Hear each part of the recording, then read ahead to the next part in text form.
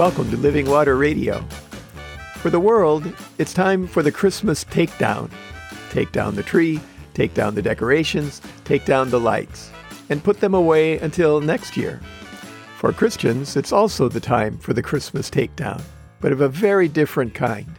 Today, we're going to find out what kind. My name is Pastor David Berkedal. My wife, Reverend Sally Welch, is co-producing this podcast.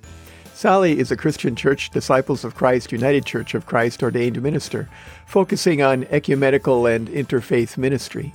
I served Lutheran Christian congregations in Compton, California, and in San Dimas, California for over 40 years. Today, maintaining our yard is my gym, and I'm active as a volunteer in the leadership of the more than 100 Evangelical Lutheran Church in America congregations in our area. Between the two of us, we have over 80 years of ordained ministry experience. Check out our first Living Water Radio podcast, number 0, Welcome and Introduction, for more information about us and this podcast. There was snow in the foothills near us for Christmas. Not that we could see it, it was too cloudy. Mammoth Mountain got 2 feet of snow in 24 hours, though. The Sierra Nevadas got 10 feet. We didn't have a white Christmas here this year, but we certainly had a wet one. We got soaked. Our eaves trough drains clogged and had to be cleaned out several times. Our yard turned to soup. We had standing water everywhere. We even had lightning and thunder on Christmas Eve morning. That might have slowed down the de-decoration from Christmas process around us, at least inside, but not for lack of desire. We saw some Advent calendars this year counting down the days of Advent until Christmas, but finding ones with remotely Christian images was almost impossible.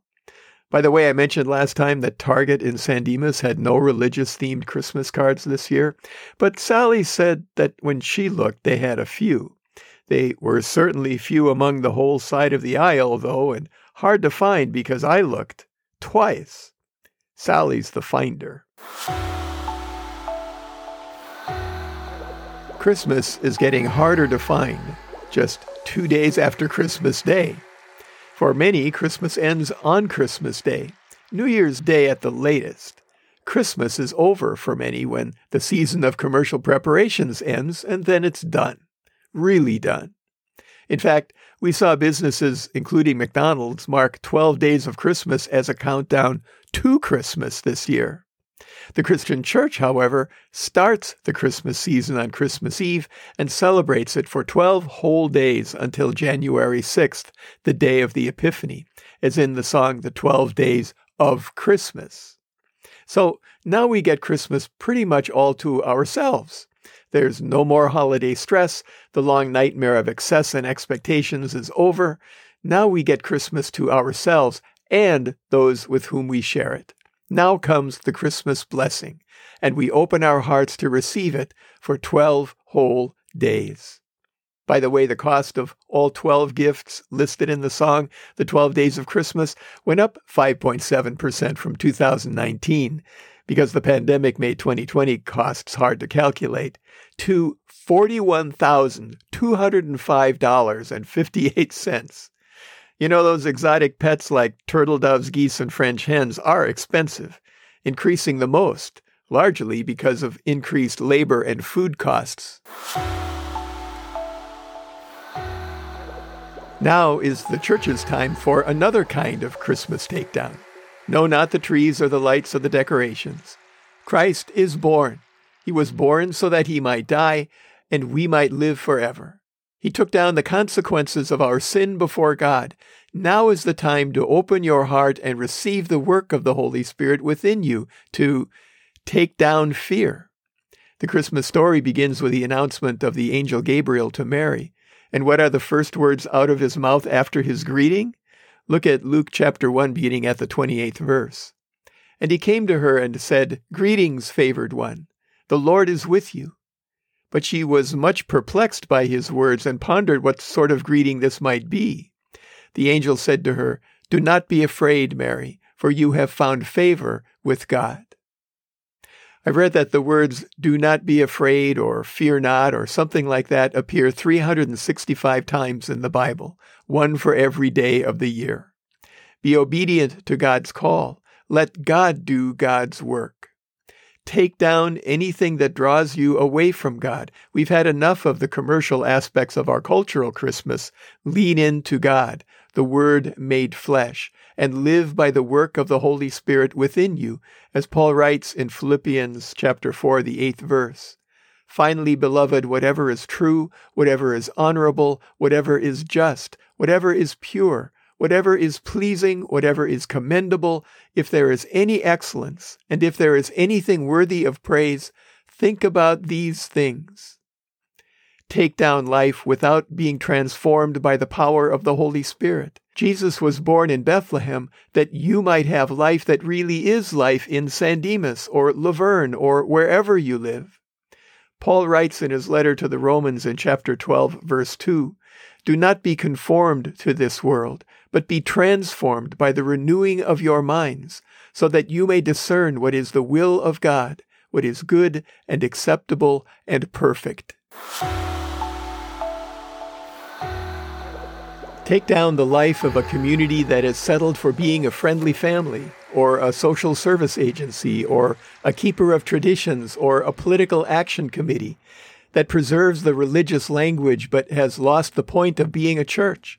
Christmas is a time when sentimentality or happy memories can take the place of a real encounter with the holy. Instead, read the Christmas story from the Bible, gratefully pray, serve others in the name of Jesus, introduce people to a living relationship with the Lord Jesus Christ, worship in awe, share your whole self with fellow believers in a Christian community, and support one another because of your common relationship with the one true living God. As Paul counsels a young pastor in 2 Timothy chapter 3, beginning at the first verse, "You must understand this, that in the last days distressing times will come. For people will be lovers of themselves, lovers of money, boasters, arrogant, abusive, disobedient to their parents, ungrateful, unholy, inhuman, implacable, slanderers, profligates, brutes, haters of good, treacherous, reckless, swollen with conceit, lovers of pleasure rather than lovers of God, holding to the outward form of godliness, but denying its power. Avoid them." Take down trying to justify yourself before God. Jesus did that. It's why Jesus was born, to die for us. It's why we have a reason to celebrate Christmas. As Paul writes in Romans chapter 5, beginning at the first verse, "Therefore, since we are justified by faith, we have peace with God through our Lord Jesus Christ, through whom we have obtained access to his grace in which we stand. And we boast in our hope of sharing the glory of God." Take down the cares of this world, and whatever takes you away from being who you are and who you present to the world that sees only a secular Christmas. As we read in Paul's letter to Galatians, the 3rd chapter, the 27th verse, "As many of you as were baptized into Christ have clothed yourself with Christ." Let your clothes be the first thing that people notice about you. Finally, take down any embarrassment at celebrating Christmas as a Christian. Be countercultural.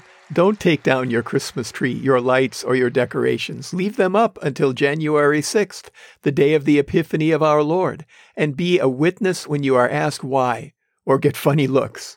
As Jesus said in Matthew chapter 5, beginning at the 14th verse, "You are the light of the world. A city built on a hill cannot be hid.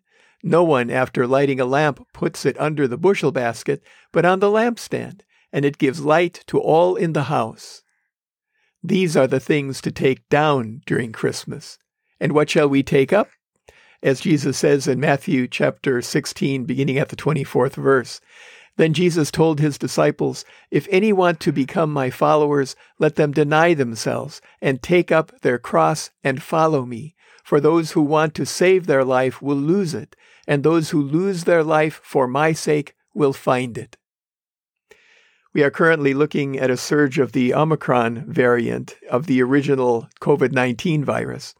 We are currently averaging 176,000 cases a day in the United States. California is actually doing better than the country as a whole, but we are still seeing a surge. Hospitals are filling up again, and ER workers are becoming discouraged at the daily cases of extreme illness and death that could have been prevented by the vaccines. Christmas celebrations in Bethlehem were scaled back because of the virus. Let's not let our celebrations be diminished in any way that matters. Christ is born to die and bring eternal life starting right now. Let us instead take down anything that discourages us and live the fully abundant life that Jesus has come to give us and celebrate Him in this season of Christmas. Today, let's remember to pray for all those who have yet to get the vaccines and the booster, because they are most at risk to themselves and to others. And let's remember to pray the Lord's Prayer sometime today, the one that Jesus taught us. If you don't know what that is, contact us at therevsdavidandsally@gmail.com or send us a tweet to @DavidBurkadal and we'll send it to you. Send your prayer requests to either of the same addresses and we'll include them next time. Send your comments there as well. As always, we encourage you to stay hydrated. Open your heart to receive the living water from the source, God's self, the living presence of the one true living God, the God who gave Himself on the cross, so that all who believe and are baptized might be restored to the living relationship with God for which we were created. Remember your church. Identify one if you don't already have one. Ask a friend about it or a family member. Google it. Contact the pastor. When you have a church, go to or tune into the worship services they have available and support your church financially so that it will be fully functioning as we move into the new normal. Support your pastor and church leaders, pray for them, and help them in any way that you can. If you or a loved one are having thoughts of suicide or are struggling with mental health issues, call somebody. Contact a friend or a relative. Google a local or national hotline. Reach out. You are not alone. There are people around you who will walk with you through this dark time into the light. Wear a mask when you're outside your home. Practice social distancing. Wash or sanitize your hands regularly. Get your vaccine. It is the one thing you can do to keep lowering the curve and to literally save lives. Avoid crowds if you can and be outside if you have to be in a crowd. Be kind to everyone you come into contact with, especially those who are sacrificing their security to provide for yours. We all struggle in some way. Be a helper and encourager. Thank you for listening to Living Water Radio. We are here for Christians and for the people of the Los Angeles metropolitan area who are looking for a sense of Christian community, a source of hope, and a way to thrive together during this global pandemic. We hope you'll tune in next time and invite your friends to do the same. Meanwhile, Sally and I encourage you to open your hearts to receive living water, the presence of the Holy Spirit, and stay hydrated.